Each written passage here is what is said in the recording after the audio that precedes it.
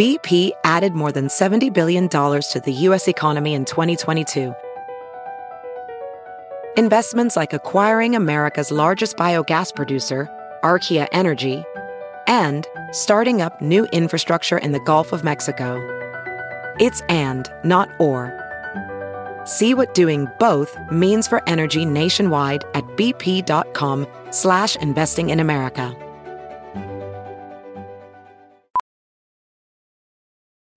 Welding instructor Alex DeClaire knows firsthand how VR training platforms like ForgeFX can help meet the demand for skilled workers. Anywhere you go look, there's going to be a shortage of welders. VR training can help welding students learn the skills they need to begin and advance in their career. The beauty of virtual reality is it simulates that exact muscle memory that they need.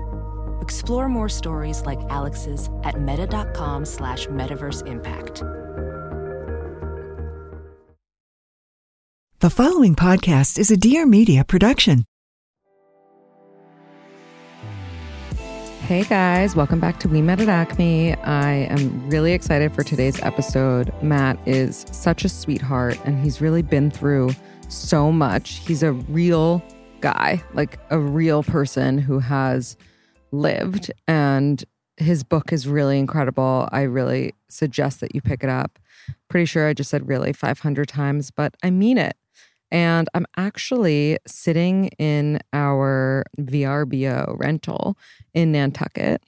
And I'm here with a lot of my friends, a bunch of different couples from BU where I went to school. And it is so much fun.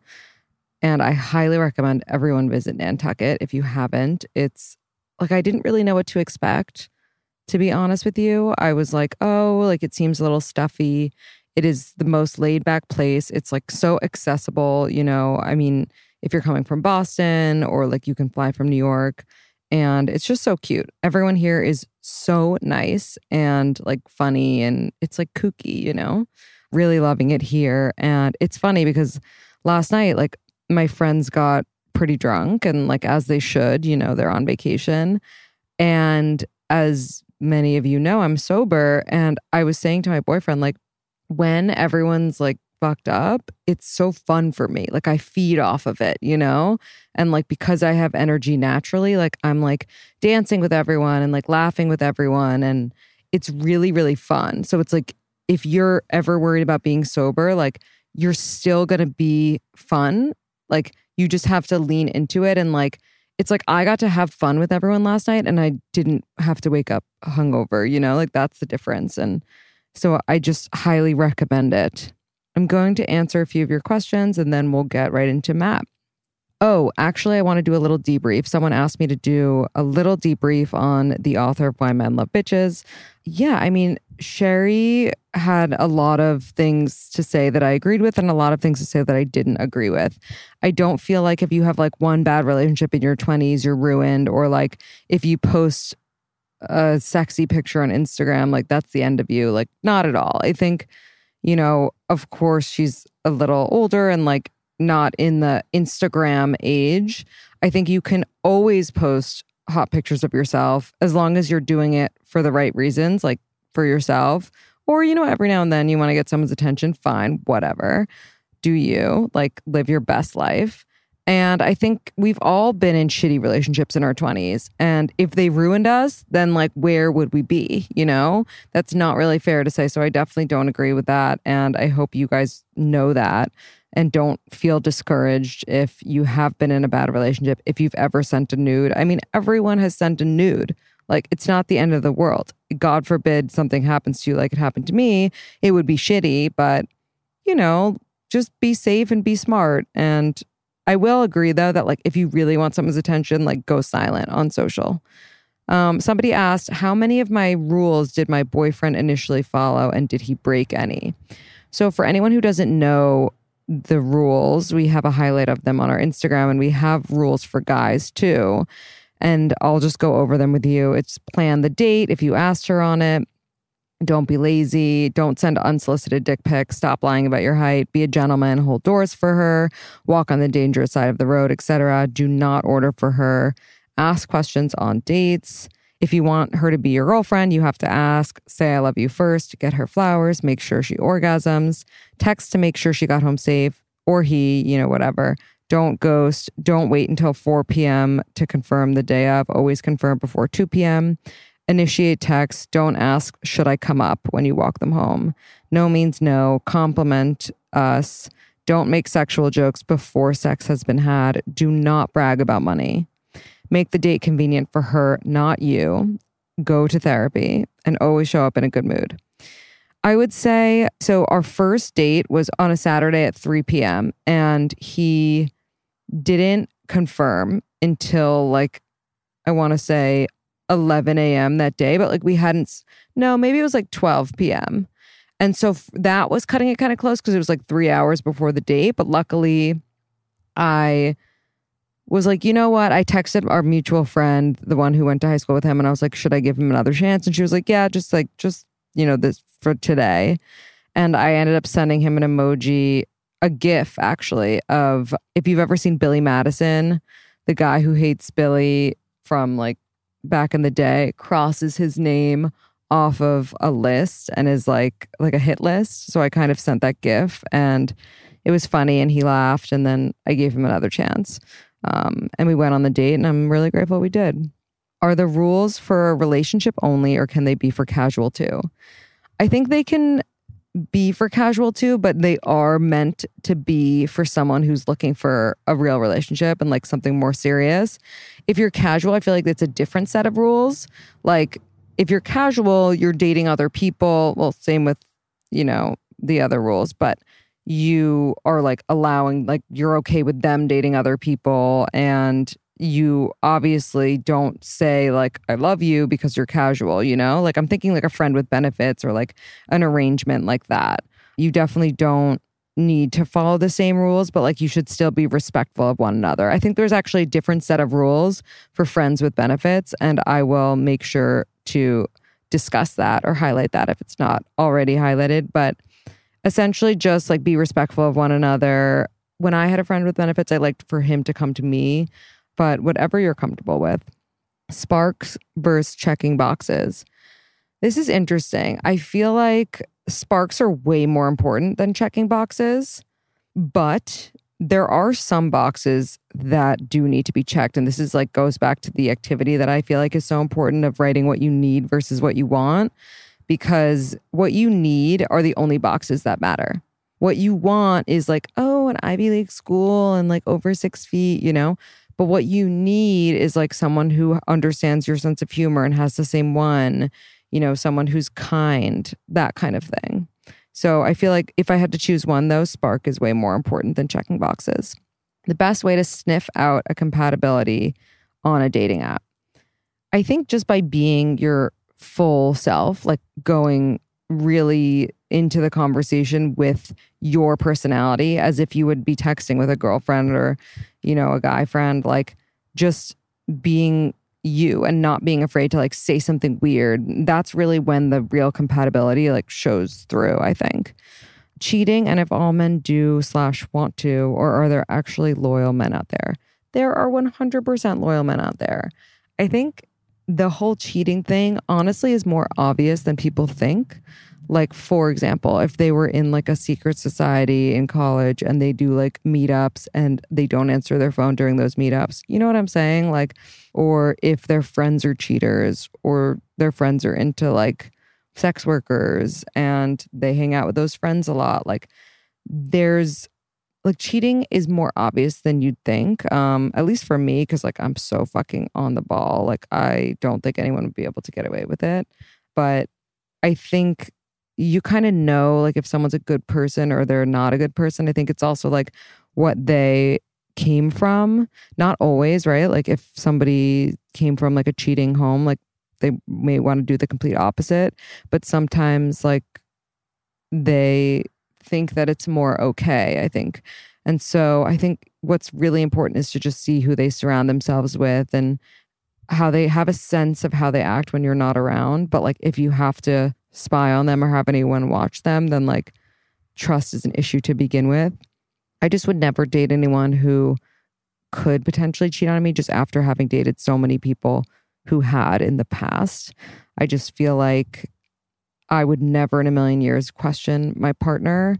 And it's because like I've like heard good things about him. Like, for example, when we were first dating, a mutual friend of ours was like, oh, he was like going on a bachelor party with my now boyfriend. And I was like, I think after the party, I was like, how was he? Like, how was that? And he was like, he literally like is so crazy good. Like, you're so lucky, or, you know, something like that. And like, it wasn't a guy who like had to lie about that. It was just, you know, really reaffirming. And I think if like you've ever heard anything negative or shady or sketchy about the person you're dating, then it's like, okay, maybe they are someone who cheats or isn't 100% loyal. So I think Matt, to transition, is someone who is very loyal, and I'm excited for you to hear what he has to say. I had no idea what to bring or pack when I came to Nantucket last week. So I was just like, you know what? As long as I have my jewelry that I love, I can dress up any outfit. So I brought all of my new Ana Luisa pieces. And if you haven't already heard of Ana Luisa, it's really amazing jewelry that starts at just $39. Nice, amazing new jewelry collections are released every single Friday. So you don't have to go 1 week without a new piece if you're the kind of person that likes getting yourself jewelry, which I certainly am. And the pieces are gorgeous. Like, they have this amazing chain necklace. It's called Miche, and it has a beautiful like green little stone at the bottom of it. They've got a set, like a necklace that looks like a lot of necklaces. That's just one. It's called Michelle set. I'm obsessed. So whether you're getting a layered necklace or a regular one, earrings, bracelets, whatever it is, Ana Luisa's prices are incredible. And they're also carbon neutral. So like, why would you not check it out? If you go to shop.analuisa.com/acmesun, you can get 20% off with their summer sale. But hurry, because summer is obviously ending soon. So go to shop.analuisa.com/acmesun. It's spelled ANALUISA. Shop.analuisa.com/acmesun. I think you're going to really love their pieces. Never in my life, I have to tell you, have I been so obsessed with smoothies. I don't know what it is. I think maybe because it helps my digestion, like it just gets me going and I need that. But smoothies are just doing it for me right now. And one of the reasons that I love Daily Harvest is because I don't even have to like get all the ingredients and prep for a smoothie. They send me the smoothies, I put them in my freezer, and then I just immediately, you know, make them. And it takes 2 seconds, like literally minutes to prep. And I know that the smoothies I'm eating are good for me. They're not just like made at a store with a bunch of sugar. I personally am obsessed with the mango and papaya right now. I would never eat papaya if not in this smoothie. Like, I just don't even know how I would come across it. Mango, I'm obsessed with, and the combination is divine. I also really like their chocolate and blueberry. Like, who knew a chocolate and blueberry smoothie could be good for you? They also have an acai and cherry, and like, they're just so good at knowing what combinations work because yum. They also have ice cream, which is like an amazing healthy dessert, especially if you know that it comes from Daily Harvest. And Daily Harvest is really just an amazing company because they're focusing on increasing biodiversity. They're investing in organic farming practices, reducing food waste, and they're even prioritizing recyclable and compostable packaging. So definitely try their smoothies before it's too late. They're the perfect cool off for the summer, and you just pop them in your freezer until you're ready. Get more time back to do you and take care of yourself this summer by going to dailyharvest.com and entering code ACME to get $25 off your first box. That's code ACME for $25 off your first box at dailyharvest.com. dailyharvest.com. Check it out. As a parent, do you ever wish someone could just whisper some realistic and trustworthy support in your ear and not make you feel awful for not having all the answers? Well, that's what I'm here for. I'm Dr. Eliza Pressman, developmental psychologist, parent educator, clinical professor, and I'm a mom. My goal is to make your parenting journey less overwhelming and a lot more joyful. Please join me every Friday for new episodes of Raising Good Humans. Hey guys, welcome back to We Met at Acme. I'm so excited to be here with author of Sway, Matthew Bocchi. Hey, can I call you Matt? You can call me Matt, yep. What's going on? Not too much. Pleasure to be here. Pleasure to have you on. It's very rare that we have a guy who seems like a normal, really good guy. So, I mean, I don't want to make judgment calls. We don't know. You could be, you could have some stuff up your sleeve, but it's great to have you on. Yep. I think I'm a good guy, all things considered. Well, we'll see. Yeah. So Matt, can you give us some background on how old you are and where you're from? Yeah. I'm 29 years old from New Jersey. Awesome. Which part of Jersey? Not that I know anything, but Morris County. Okay, cool. So north slash kind of central. Very cool. Yeah. I'm not is there such thing as a Jersey accent? Because I don't feel like there is. Some people say that there is, but maybe in some of the words that I say or some of the phrases, something comes out. But I think for the most part, it's a normal enough accent. I don't think I have anything too unique. Yeah, that's fair. And I have to ask, because we are into astrology a little bit, when is your birthday? June 15th. I'm a Gemini. A Gemini. Do you feel like you're a Gemini? I mean, do you know anything about what that means? Two sides, right? Mm-hmm. In some ways, maybe. I think to a certain degree, I probably have some of those traits. But for the most part, I think I'm relatively normal and sane. Okay.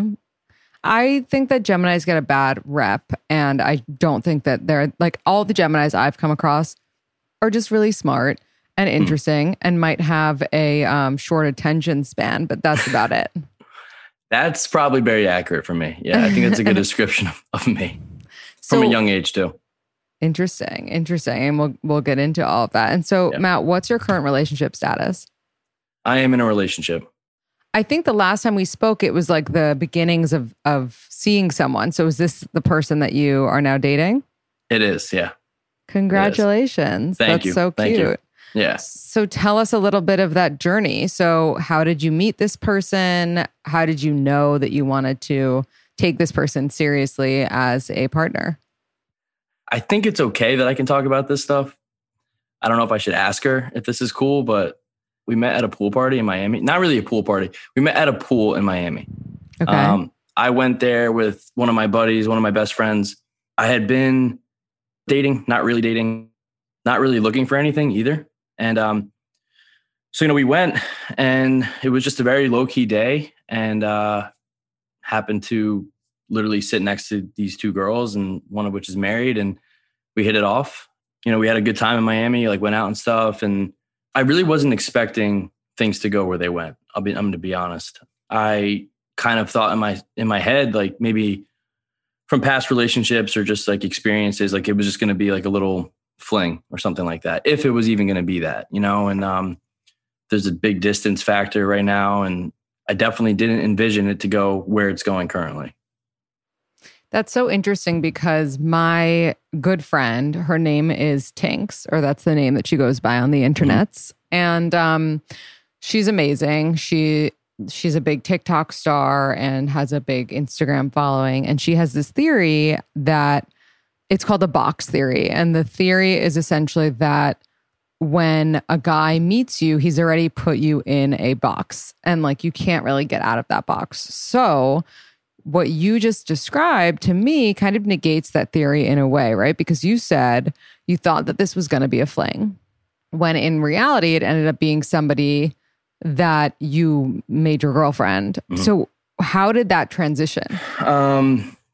Yeah. So all right. So for me, I had been hurt many times in the past, And I think maybe inherently to some degree, I just was kind of worried because I saw something. I definitely saw something with her. I hit it off with her right away. The connection was very unique. It is very unique. So I go back home. She goes back home, and we're talking and stuff like that, and it's continuing. And she was like, you should come visit. Where is home for both of you? I'm currently in New Jersey. She's in Nevada. Vegas, Oh, wow. right outside of Vegas. Okay. Yeah. So like right now for me, like I'm traveling a lot. I have like a bunch of things coming up for the paperback that's coming out in August. So I've been like all over the place. I haven't really had like, I mean, I have a home, but like I haven't really been in a central location for a long period of time recently. And luckily for me, a lot of things are remote and on Zoom and stuff. So it makes my life a lot easier. But, we're on the phone doing FaceTime, all that stuff. And, I kind of just brought it up. We were mutually discussing it. And I was like, listen, like, it's about like a month and a half in. I was like, listen, like, I would kind of want to make this more of an exclusive thing. I'd rather have this conversation in person, obviously, but I want you to know that I'm seeing where this is going. I'm going to play it out. And she was on the same page. And then I went out there and visited her, and we had a great time, and things just continue to go in this positive direction. And for me, like I have all these things on my plate right now. You know what I mean? I wasn't looking for anything. I've been single for about a year, and I wasn't looking for anything serious. Like I wasn't really, I was never really on dating apps. I just kind of wanted to find someone organically and just, I don't know, see where it went, and we were on the same page with a lot of it. And then she wanted to come out here. I mean, I wanted her to come out here too. And so she recently came and visited and stuff, and we were in New York, and, and just kind of playing it out and seeing where it goes. That's really cool. And it's also like, it says a lot that you're starting long distance with this person. And it's very much of the, like, if he wanted to, he would type of thing. And clearly you like her enough to pursue something, even when it's long distance. Just some details. So is she your same age? A couple of years older.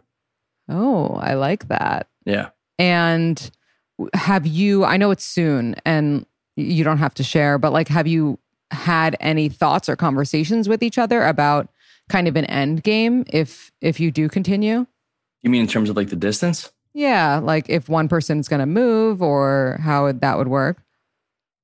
Yeah. I mean, right now, like I said, like we're kind of going with that.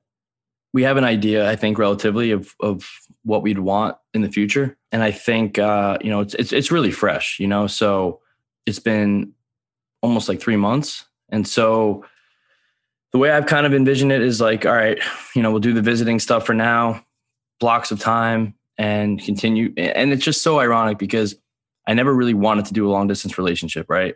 I don't think anyone really wants to do it, but I guess I can, say it again. Like, yeah, I see something with her, and for me, it's just, I didn't want to, I'm not looking to be out in the, like playing the games, and like out in the field and like trying to like have fun.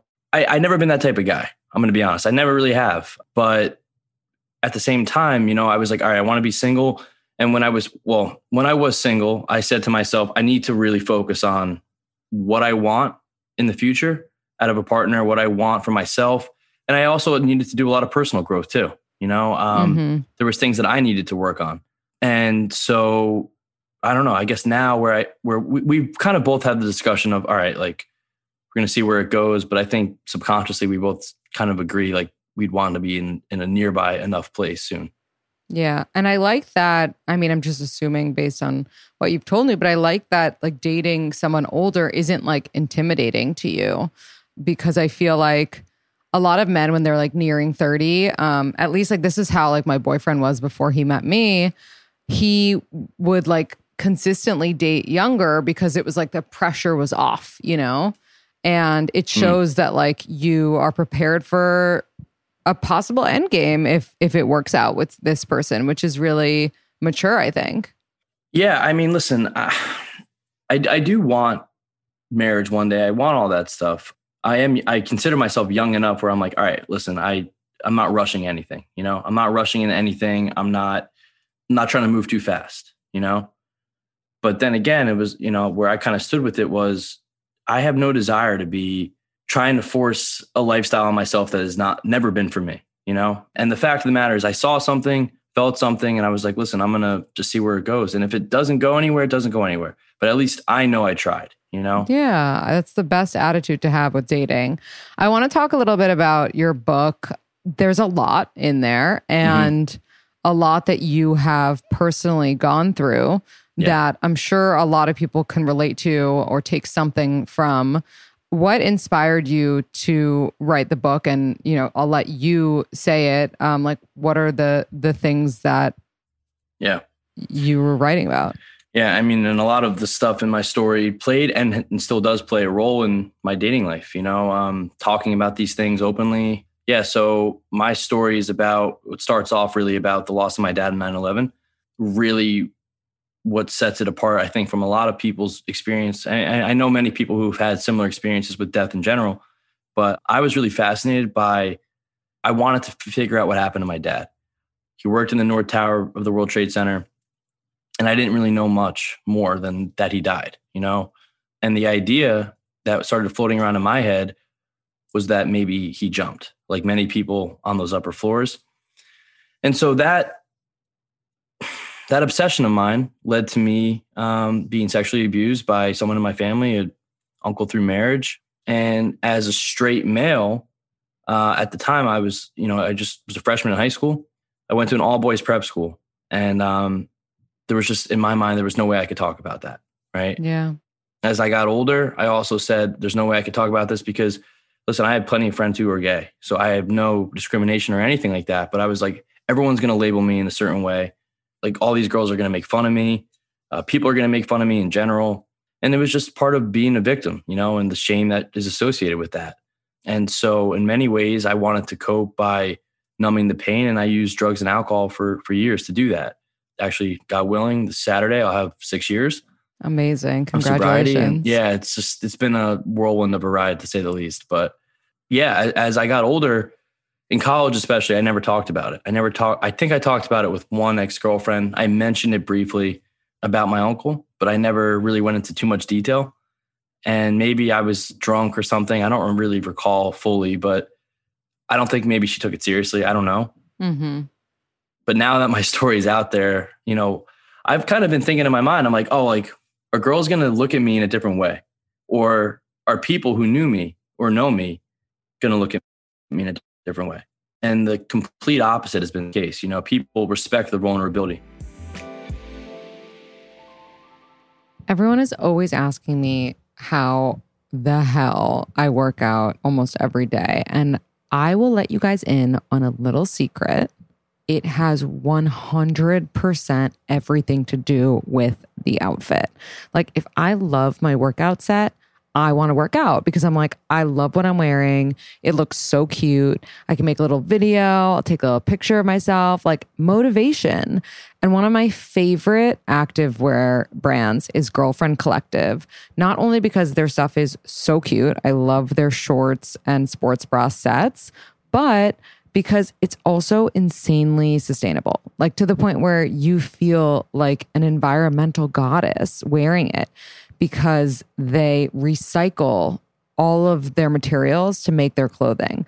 Their shipping is 100% recyclable, and all of the materials they're using are recycled materials to begin with. It's incredible. They also have a garment take-back program called Re-Girlfriend. So if you're done with your pieces, you can just send them back to be upcycled into new girlfriend gear, making another amazing person happy with their set from Girlfriend. So if you're not feeling motivated, get yourself a set and get to it. For listeners of the show, Girlfriend Collective is offering $25 off your purchase of $100 or more when you go to girlfriend.com/acme. That's $25 off your $100 or more purchase when you go to girlfriend.com/acme. Girlfriend.com/acme. Order your set and tag me in it. I would love to see it. It may officially be September, but that doesn't mean that Hot Girl Summer is over at all, because Hot Girl Fall is just beginning, and Hot Girl Fall can only exist if you're feeling confident in yourself. For me, a big part of that comes from knowing that I know how to pleasure myself. Like, it's just a big thing. If I know that I can do it on my own, then I'm confident doing it with a partner or, another person. And the reality is, the only way that you're going to be able to turn other people on is by turning yourself on.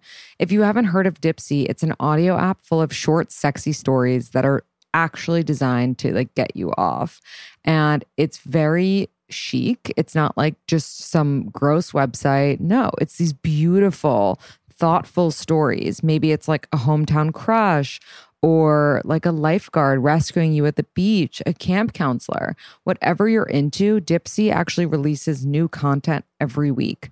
So get on it and start choosing your amazing stories to get you off because you deserve it.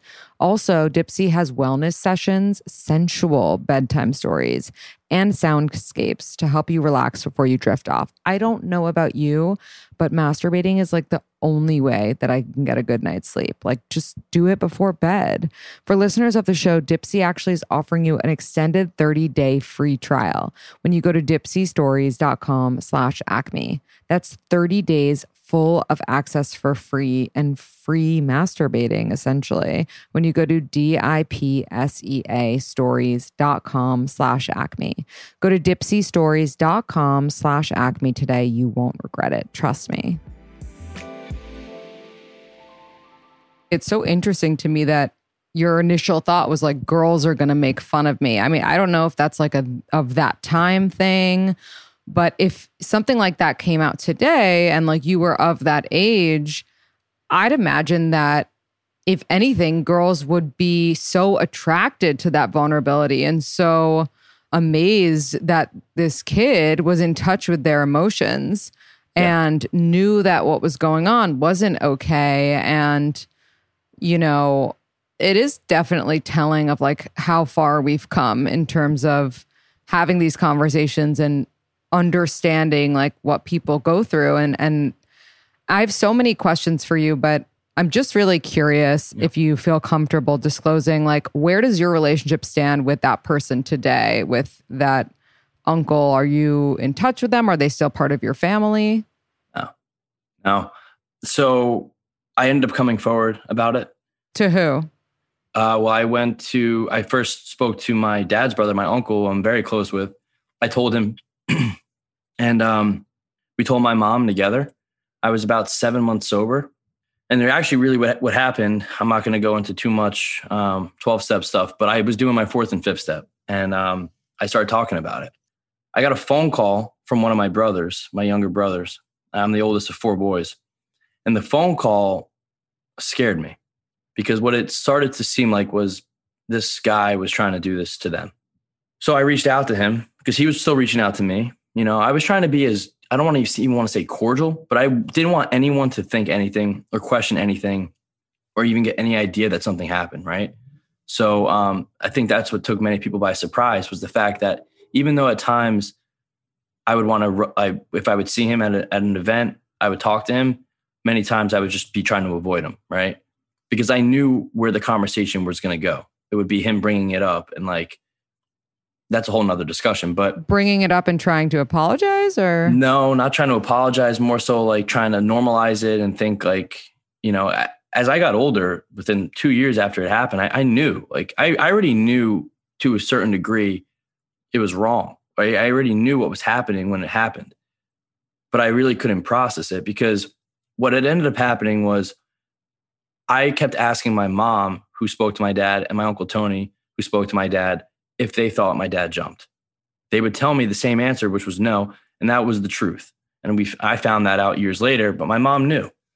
For whatever reason, she didn't tell me. And that's, you know, we've talked about that, but I think she knew, even if she told me all the stuff that she was told by the medical examiner, I wouldn't have stopped. And that's just like part of the insanity that is for addiction. You know, I was addicted to this whole entire process of looking at the 9/11 footage and whatnot. Well, that uncle who did abuse me he was grooming me, but had been trying to break me down in other ways. He would tell me all these things that were, some of which were true, some of which were not, about other family members, you know, ways to get me not to want to talk to my mom, ways to get me to not want to talk to my stepdad, all these things. And none of it worked. And then eventually I asked him, I said, do you think my dad jumped? And he said, yeah, he did. First, he didn't even like answer the question. The first time I asked him, he kind of just like beat around the bush. Then the second time, he just flat out told me, yeah. And in that moment, he was actually driving me home from soccer practice in high school, like just started high school. And that's like the first time that he actually did something, he grabbed me and whatever. And so I felt like he was the only one I could talk to about this stuff, my dad. That's how it happened. And trying to think what else we were talking about before, but yeah. No, I had just asked, what your relationship is like with him today. Right. So I ultimately come forward about it. I end up pursuing legal action. We go through this whole entire court process. He pleads guilty to one of the charges, and then he gets a plea deal where instead of going away for 25 plus years, he would be going away for 5 to 7. He ended up serving 4. He got sentenced to 7 years and served 4. And he actually got out like a week before my book came out. I have not seen him, not talked to him. He can't technically reach out to me, but my relationship with that family is completely torn. Yeah. Is he still married to your aunt? He's divorced. Mm-hmm. Wow. I'm so sorry that you went through all of that. I appreciate that. I mean, I don't talk about that stuff to garner any sympathy or anything. It's more of like, I know many men that I've met in the rooms and stuff who talk about this, and it's normalized. We talk about it because this stuff happens. I think to a certain degree in society, women discussing this stuff, it's accepted, as it should be. But men are fearful of being vulnerable in certain ways. They don't want to talk about this stuff. I mean, for me, being straight and having a male do that to me, it naturally affected me as a kid. Yeah, of course. I mean, it makes you question everything. Right. I think it would also be different if a woman was assaulted by a woman. It would probably garner the same feelings. It's just that stereotypically it's a man who does it to either men or women. And so that's really interesting. And just for people listening who are like a little confused and might not know like program speak, like when you're in a 12-step program, the rooms is just like a place where other people who are sober are, and the 4th and 5th step are just steps within your recovery that once you get through the 12 steps, you can then pass on the message to someone who's sober.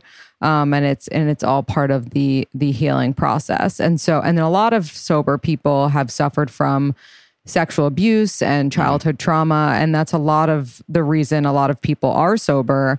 I am sober, but I haven't. And so that doesn't mean that you have to go through that stuff to be sober. But I think ultimately a lot of the time it comes down to wanting to escape something at the very least. And it's really amazing that you were able to, 6 years ago, admit that you were trying to escape something and get back in touch with yourself and heal from a lot of this stuff. And I'm sure you wouldn't have written or been able to write this book if you hadn't started that journey. So that's really amazing. And, going back to the loss of your dad, we have tons of listeners who have lost a parent from one way or another.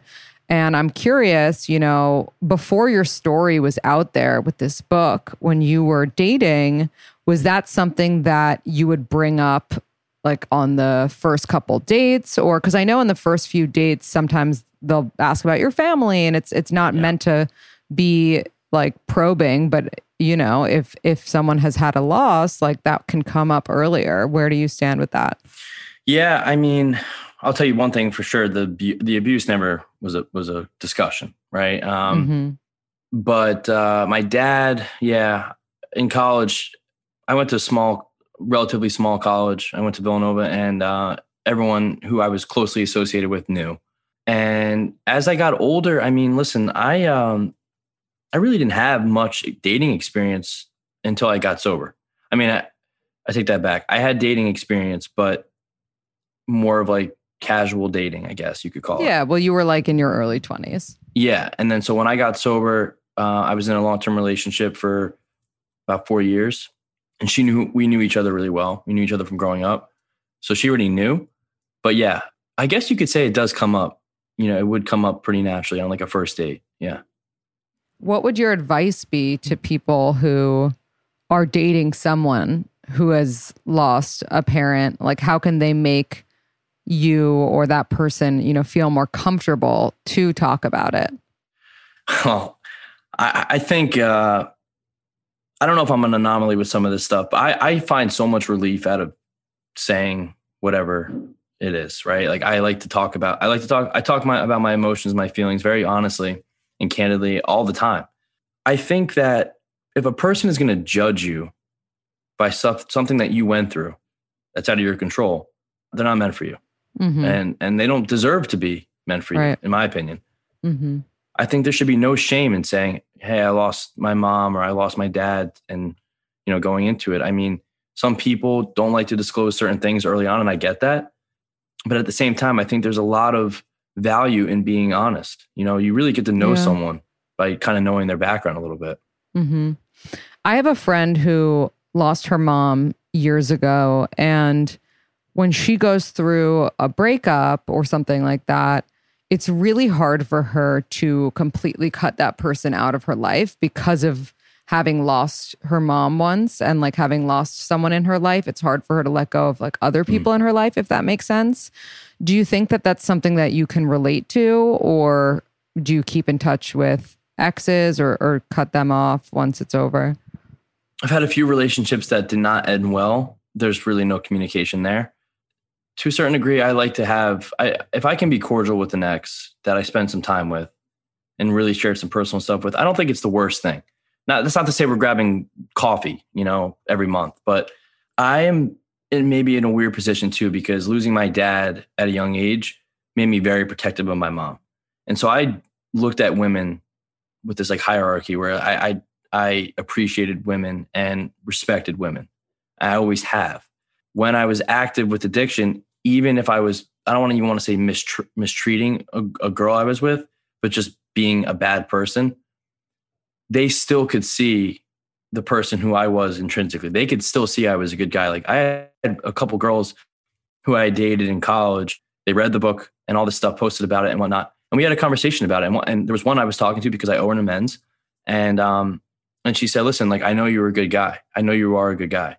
And I don't fault you for anything, I never like cheated on anyone or anything like that, but just being in the grips of addiction, I would ditch them to go pick up or, to go get drugs. I would just things like that, like things that a girl and, a younger enough girl should not be dealing with, Yeah. I have two questions that are a little more intense. So again, just let me know if you don't feel comfortable. Okay. The first one is, you had this obsession with finding out exactly what happened to your dad. You found out that he didn't jump, as someone who grew up in the city and was in the city during 9/11. I am definitely fascinated with a lot of these stories as well. Yeah. You said you ultimately did find out what happened. Are you comfortable telling us? Yeah. He was presumably in the staircase when the building collapsed. Now, I don't know how long he was in there for.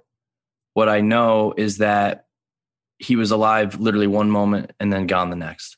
And what they said to my mom, we had a family friend, neighbor, who was a dentist, and he was helping identify people by their dental records.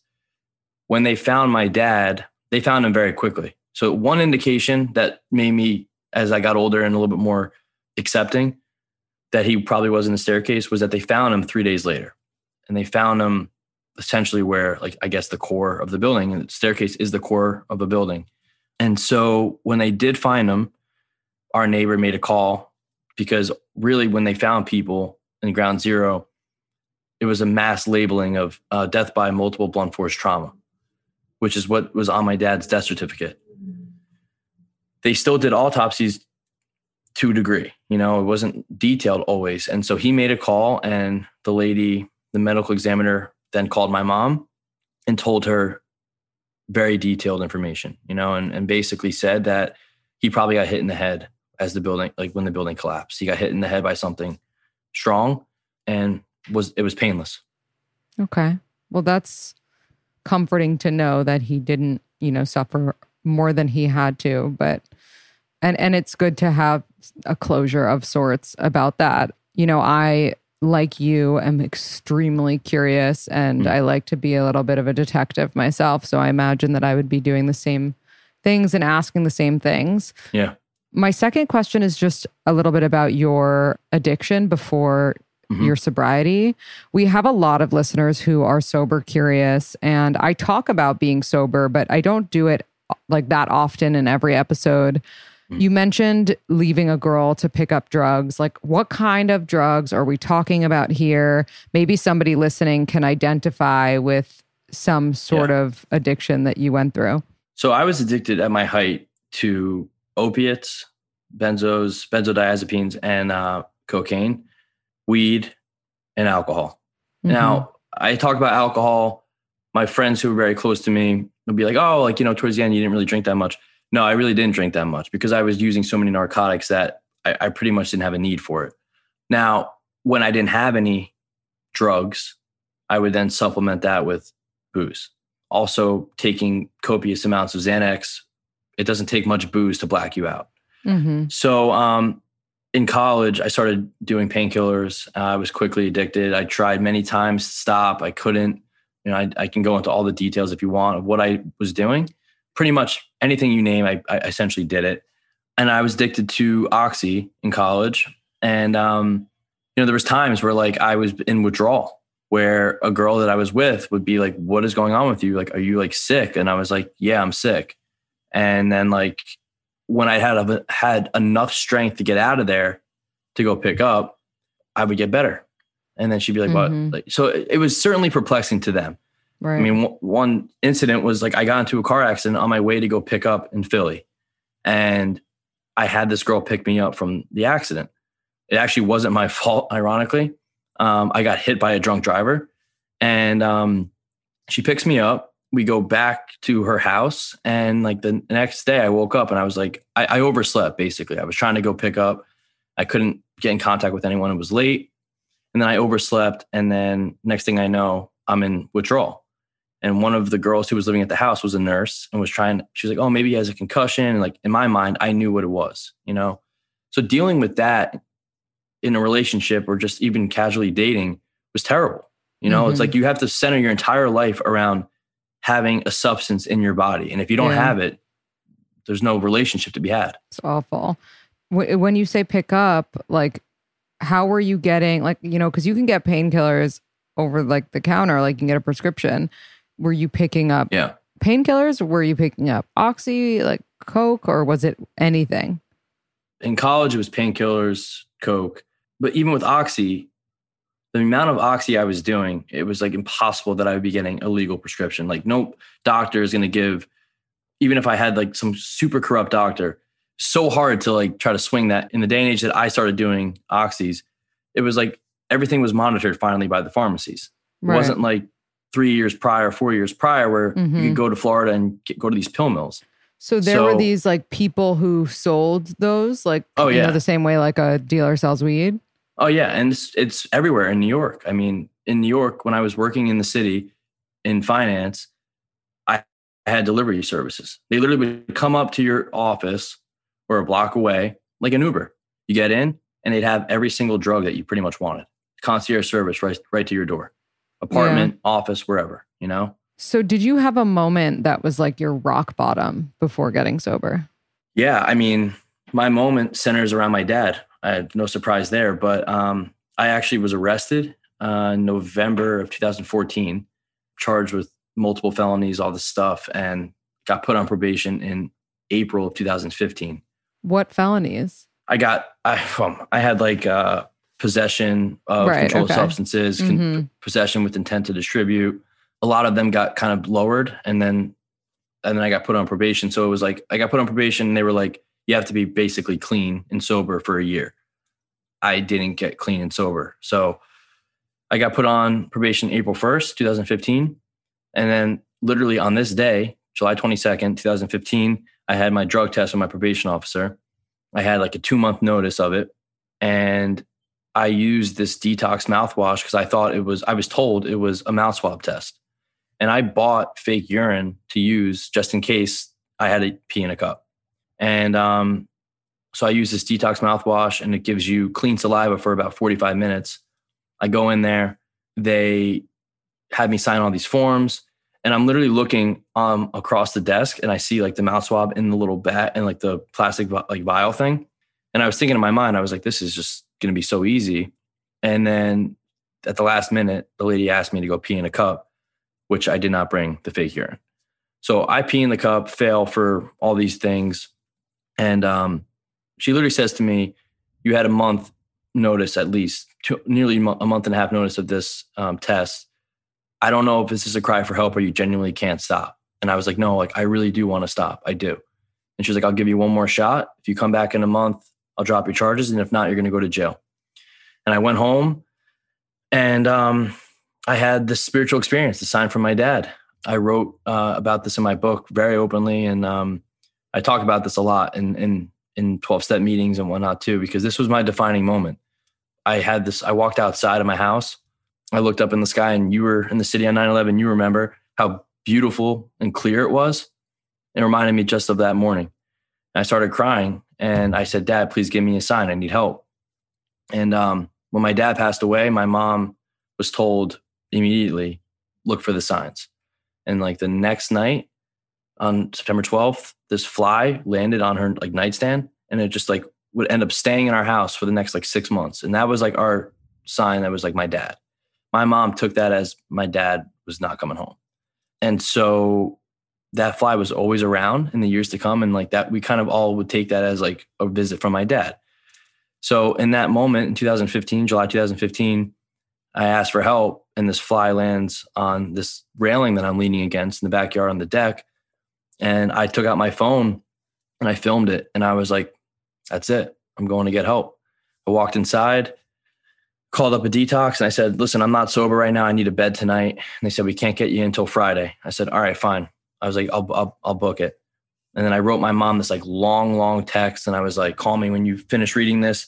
And I said, I admitted to all these things that she already knew, but I admitted to all of it. And I was like, I'm going to get help and been sober since.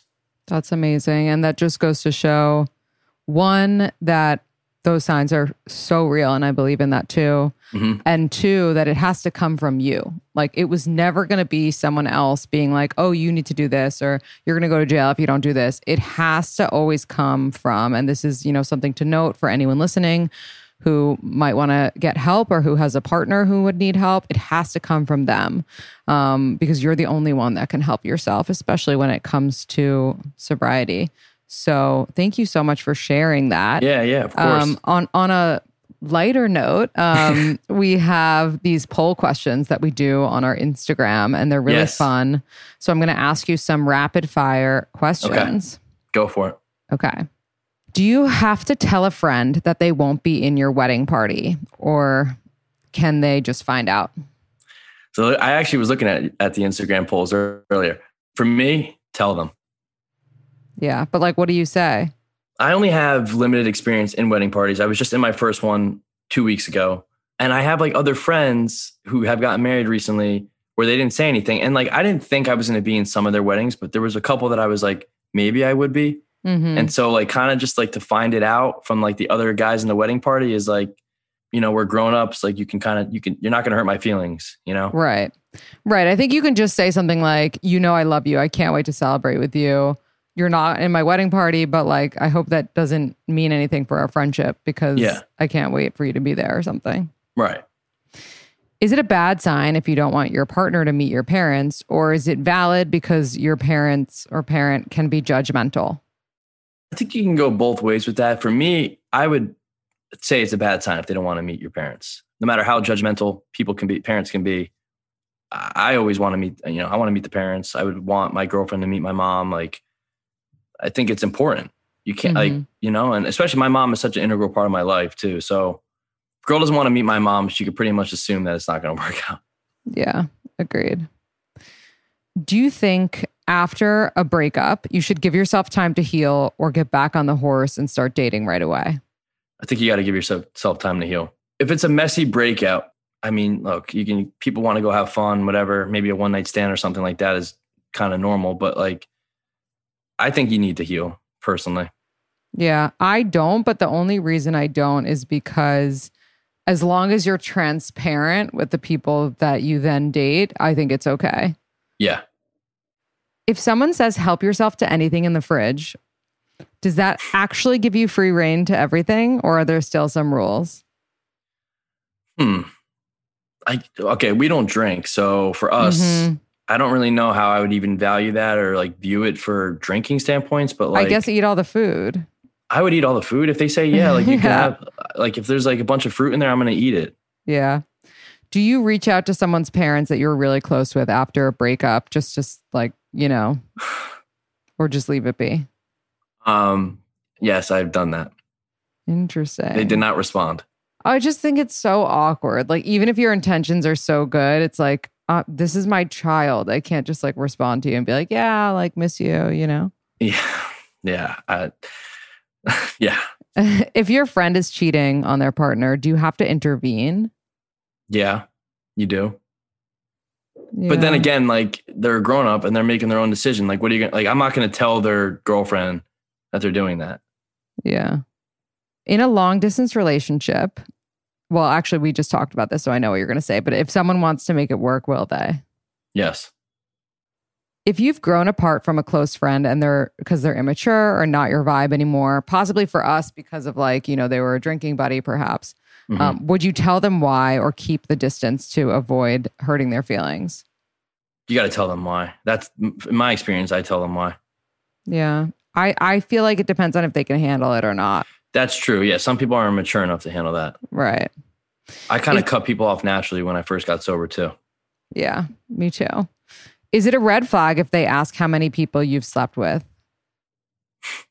That's a great question. I don't know. Like, I feel like yes and no. I feel like sometimes you kind of, if a girl wants to know if you're like a man whore, if I'm being like honest, I think that's somewhat fair. But those conversations have kind of come up naturally for me in past relationships. I don't know if that's a good thing or a bad thing, honestly. Yeah. I don't talk about that with my partner, but yeah. Okay. You broke up with someone because they told you they weren't sure they loved you the same way that you loved them. Now they want to get back together and that they were just overthinking things. Give them another chance or stay broken up? Stay broken up. Yeah. Couldn't agree more. They just want what they can't have. That's right.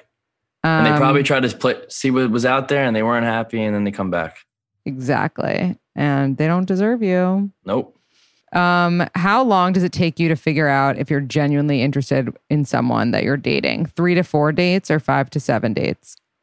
I'd say 3 to 4 dates. Yeah, I agree. Even sooner. Yeah. Okay, cool. Matt, you have been awesome to talk to, and I think your story is going to resonate with so many people. Do you have a quote or piece of advice? Maybe it's something from your book that you can share with our listeners. You caught me off guard with that. Sober quote or just like a general quote? General, anything. All right, I guess I can give you one from my book. No matter how far you sway, you can always pick up the pieces and stand tall. But something along those lines. That's like how like I wrote it on the back cover. It was something like that. It was like basically about being able to like rebuild. You can always rebuild. You can always, same way they did with the Freedom Tower. I look at that as symbolic in a lot of ways, you know? Yeah. But I said I don't know if I said sway or no matter how far away you stray from home, you can always pick up the pieces. Like, I think the message is clear regardless. Where can everybody find you, follow you, and read Sway? Instagram, Twitter. I'm trying to build out a more active following, but I'm more active on Instagram. My handle is, and this is something I'm thinking I'm going to change. It's Matty Bocch, MattyBoch. If you search Matthew Bocchi, I'll pop up. To buy the book, most people are buying it on Amazon, Barnes & Noble. It's in like more local bookstores now in New York, Connecticut, and Jersey, and random other states. I'm really trying to get a bigger presence in more national, like local bookstores. I really want to hit some of those. Cool. Thank you so much, Matt. Thank you.